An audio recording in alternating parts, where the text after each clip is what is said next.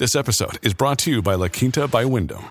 Your work can take you all over the place, like Texas. You've never been, but it's going to be great because you're staying at La Quinta by Wyndham. Their free Bright Side breakfast will give you energy for the day ahead. And after, you can unwind using their free high-speed Wi-Fi. Tonight, La Quinta. Tomorrow, you shine. Book your stay today at lq.com.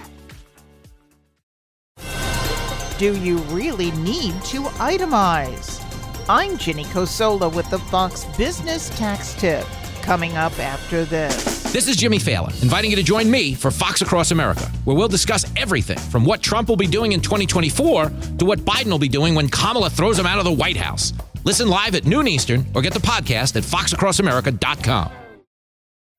When the tax code was changed, more people qualified to take the standard deduction. CPA Dan Geltrude of Geltrude & Company. The amount of your standard deduction is based on your filing status, age, and other criteria. Taxpayers can choose between a standard deduction and itemized deductions depending on which provides the greatest tax benefit. If you take the standard deduction, you don't have to keep track of every qualifying expense, and who qualifies is adjusted every year.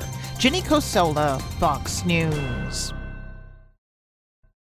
From the Fox News Podcasts Network. In these ever-changing times, you can rely on Fox News for hourly updates for the very latest news and information on your time. Listen and download now at foxnewspodcast.com or wherever you get your favorite podcasts.